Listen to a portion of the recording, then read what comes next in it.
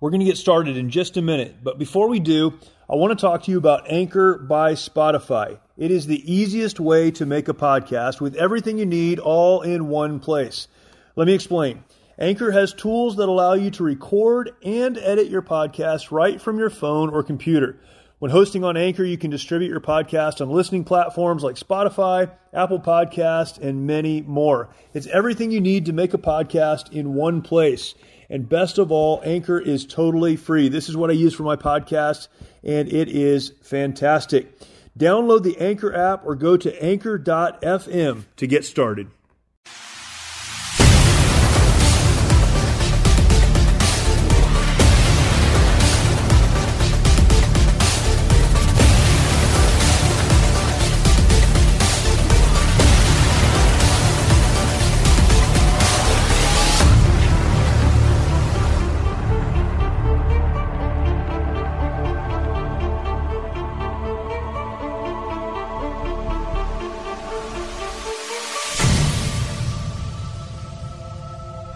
Welcome today to the March or Die podcast. Again, so glad to have you watching if you're watching, listening if you are just listening. For those of you that are watching the live stream, thank you for doing that.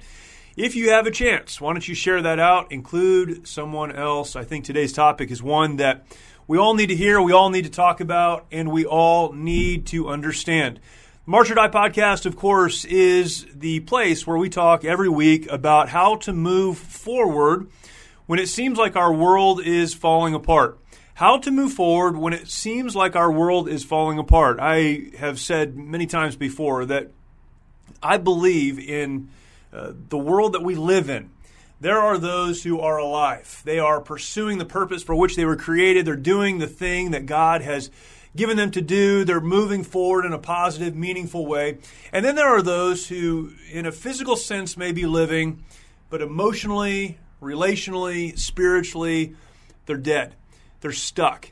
The battles of life, the unexpected traumas and difficulties, whatever, it's come their way. They find themselves in a battle, and they've decided that it is easier to just stay where you are, to hang on, again, in a figurative sense, to just give up and die, than it is to move forward. And we talk about this all the time. We'll talk about this again today. But in life, we really only have two choices. The battles will come. The difficulties will come. That will happen. And when they do, we only have two choices. We can march, moving forward one step at a time, or we can stay where we are and die. I've talked about this on several podcast episodes. You can go back and listen to some of those if you'd like to. But we're going to talk about that from a little bit of a different angle today. Here's the angle, and here's what I'd like to talk about today. When you're in the battles of life, when you're fighting the battle, when you're fighting the fight, when you've made the decision to move forward and you're doing your best to make that happen, one thing you have to do is remain humble. We must be humble. Now, what's interesting is humility is not a popular topic. Humility is not something that we like to talk about. It's not something that we like to exercise in our lives. In fact, we live in a culture that projects this idea that to be weak, to be humble, to be anything other than the guy leaning forward or the girl leaning forward, the one trying to make it all happen. To be anything other than that is unacceptable. And I'll tell you this, there are many people who find themselves in the battles of life, and because they are unwilling to be humble, because they're unwilling to step back, get a wider view of the world around them and the battles that they're experiencing, the stuff that they're going through, because of an unwillingness to look at themselves and ask, where are their deficiencies? Where are there areas I need help? Because they are not humble, they fail. I'll tell you this. I come from a military background. Again, for those of you that follow along that know me, I served in the United States Marine Corps. I now am the director for a veterans nonprofit. That's what I do in my professional life. So many veterans, so many men and women who have served in the military, and particularly those who have served in combat, have endured traumas because of their service, but because somewhere along the way they learned that they have to wear a mask, that they have to pretend like everything is okay, that they have to lean forward all of the time, they never get the help they need to deal with whatever it is that's happened in their lives. And because of that, they lose.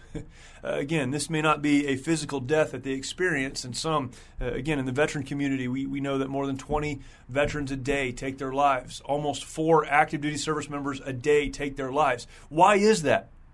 Well, there's a whole bunch of reasons.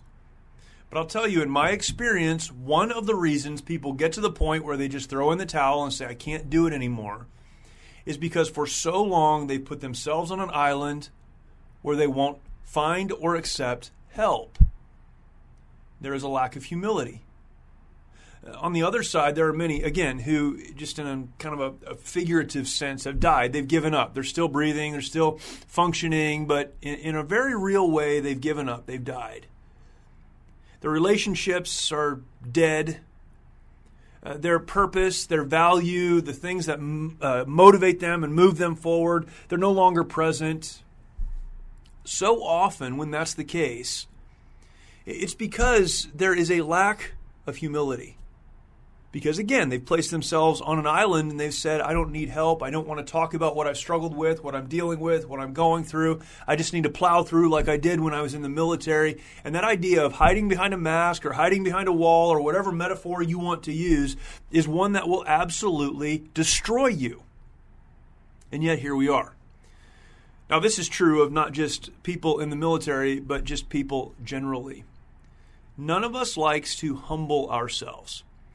We think of humility as something that is weak. Humility is an interesting thing. We talk about this in maybe a religious sense. We talk about this in so many different areas of life. Humility really is not, and it's been said this way, thinking less of yourself. To be humble doesn't mean you look at yourself and say, I am worthless, I have no value, I have nothing to add or contribute. That's not humility. That's negative self-talk. Humility is when you realize that the world does not revolve around you, but that you are a very important part of the world and you need to contribute. That's what humility is. Humility is, in the context we're talking about right now, is understanding that the battle you're fighting does not just impact you. That there are a lot of people who will be impacted by the battles of life that you happen to be fighting right now.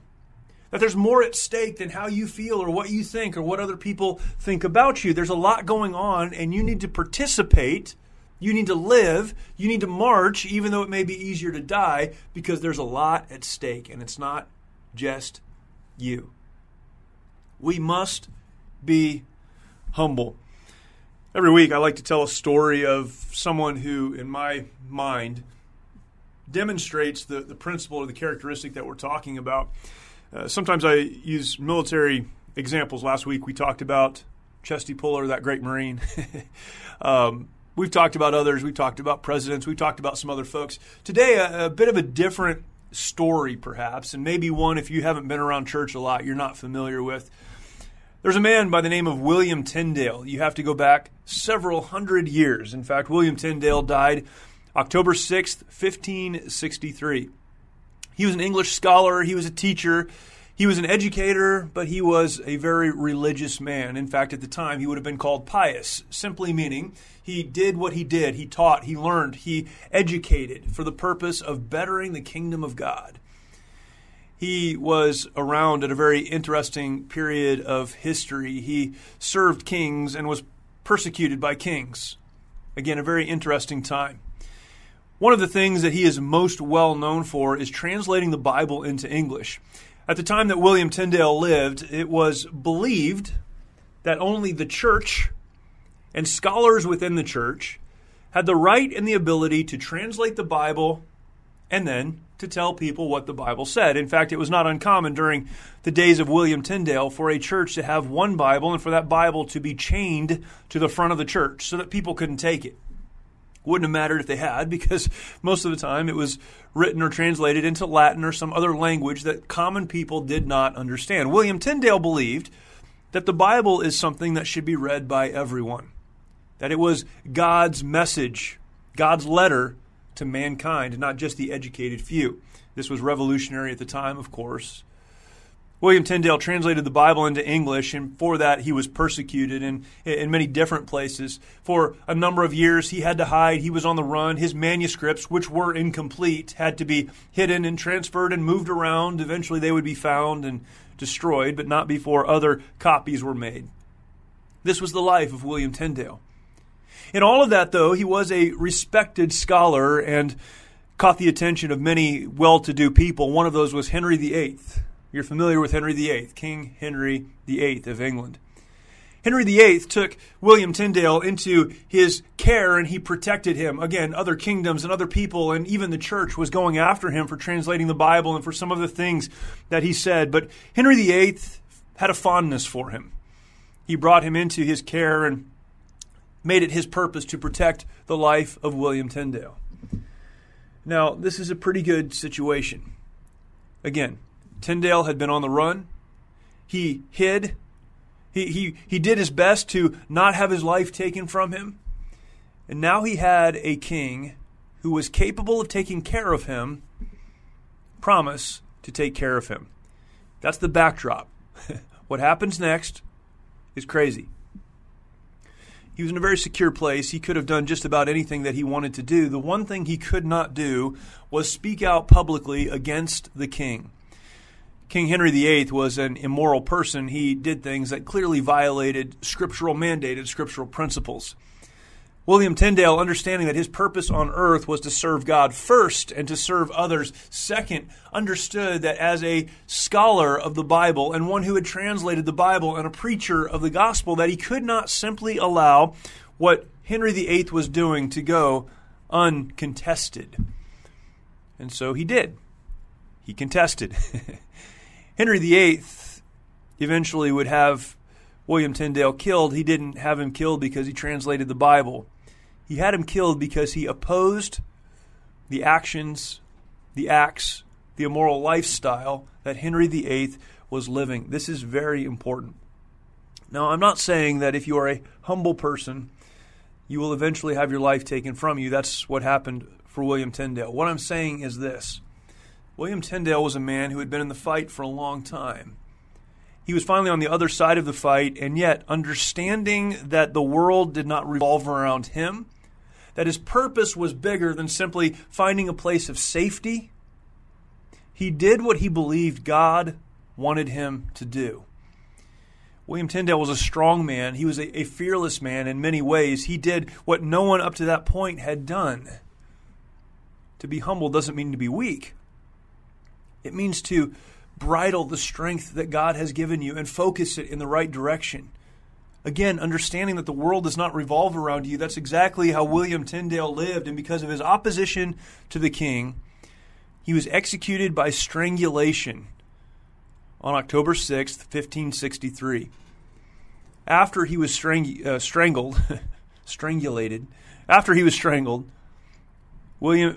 VIII hated him so much that he then had his body burned at the stake.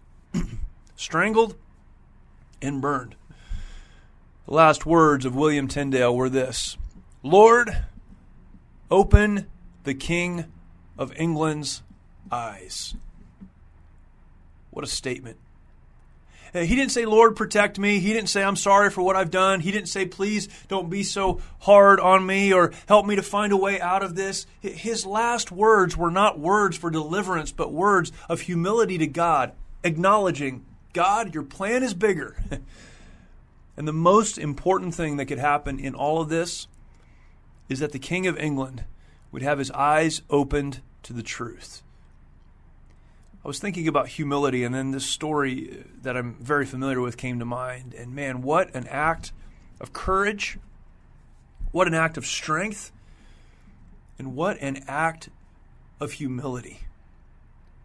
If we're going to win the battles of life, we must be humble. You could hear that story and say, well, he didn't win the battle.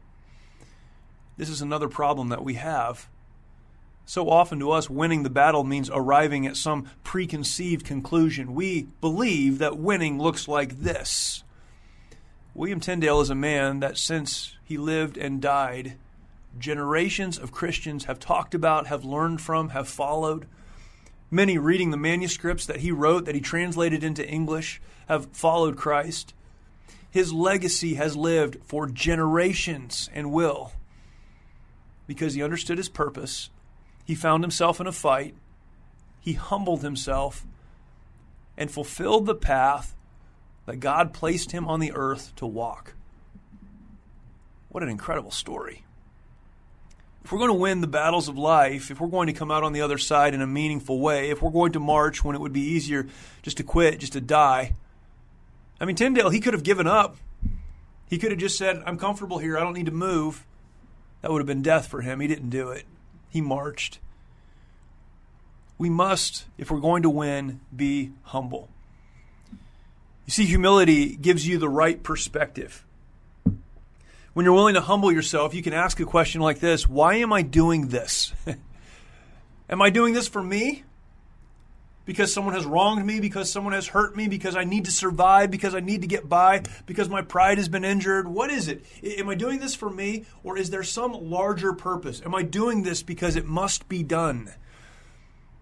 Only with a humble heart and a humble attitude can we advance with the right perspective. It also reinforces our purpose. You see, humility serves as a clarifier. Sometimes with pride and sometimes with the emotion of the moment, we move forward without thinking. Humility allows us to step back and get the right perspective and not only ask, why am I doing this, but it reinforces the purpose for which we were placed on this earth. Again, using the example of Tyndale, he understood why he was placed on this earth, but only through the eyes of humility was he able to see that clearly and act on that. Even in his death, he understood why it was he had lived and why it was he was dying and what it was God wanted to do with him. Humility. It reinforces our purpose. It serves as a clarifier. And humility puts you in the position, puts me in the position to win, because we are honest about ourselves and we're honest about our need for help. Humility puts you in the position to win. Why? Because if you're not humble, you're only as good as you are. But when you humble yourself, it puts you in the position to win, because you can say, I've got deficiencies here, I need help here, I'm struggling here, and you look outside of yourself for those who can help you. You will not win the battles of life alone, and you will only reach out for help if you're humble enough to acknowledge, I can't do this by myself. In order to win, we must be humble. A very simple lesson, but one that, at least in my life, has to be learned over and over and over and over again. We must be humble. Why? Well, because in life, when the battle comes and the bullets are flying our direction and the explosions are happening around us, we only have two choices. And to make the right one, we must be humble. Those two choices are to march, putting one foot in front of the other, or stay where we are and die. Thankfully, the choice, the decision, the path is up to you.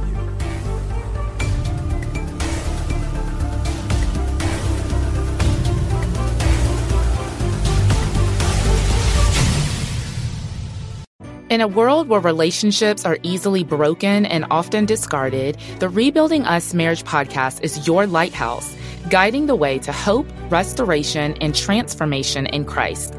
I'm your host and marriage coach, Dana Shea. Join me as we discuss the necessary tools for rebuilding marriages from adversity, betrayal, and disconnection. It's time to reignite love as we rebuild marriages from the ground up. Listen to the Rebuilding Us Marriage podcast on lifeaudio.com or wherever you get your podcasts.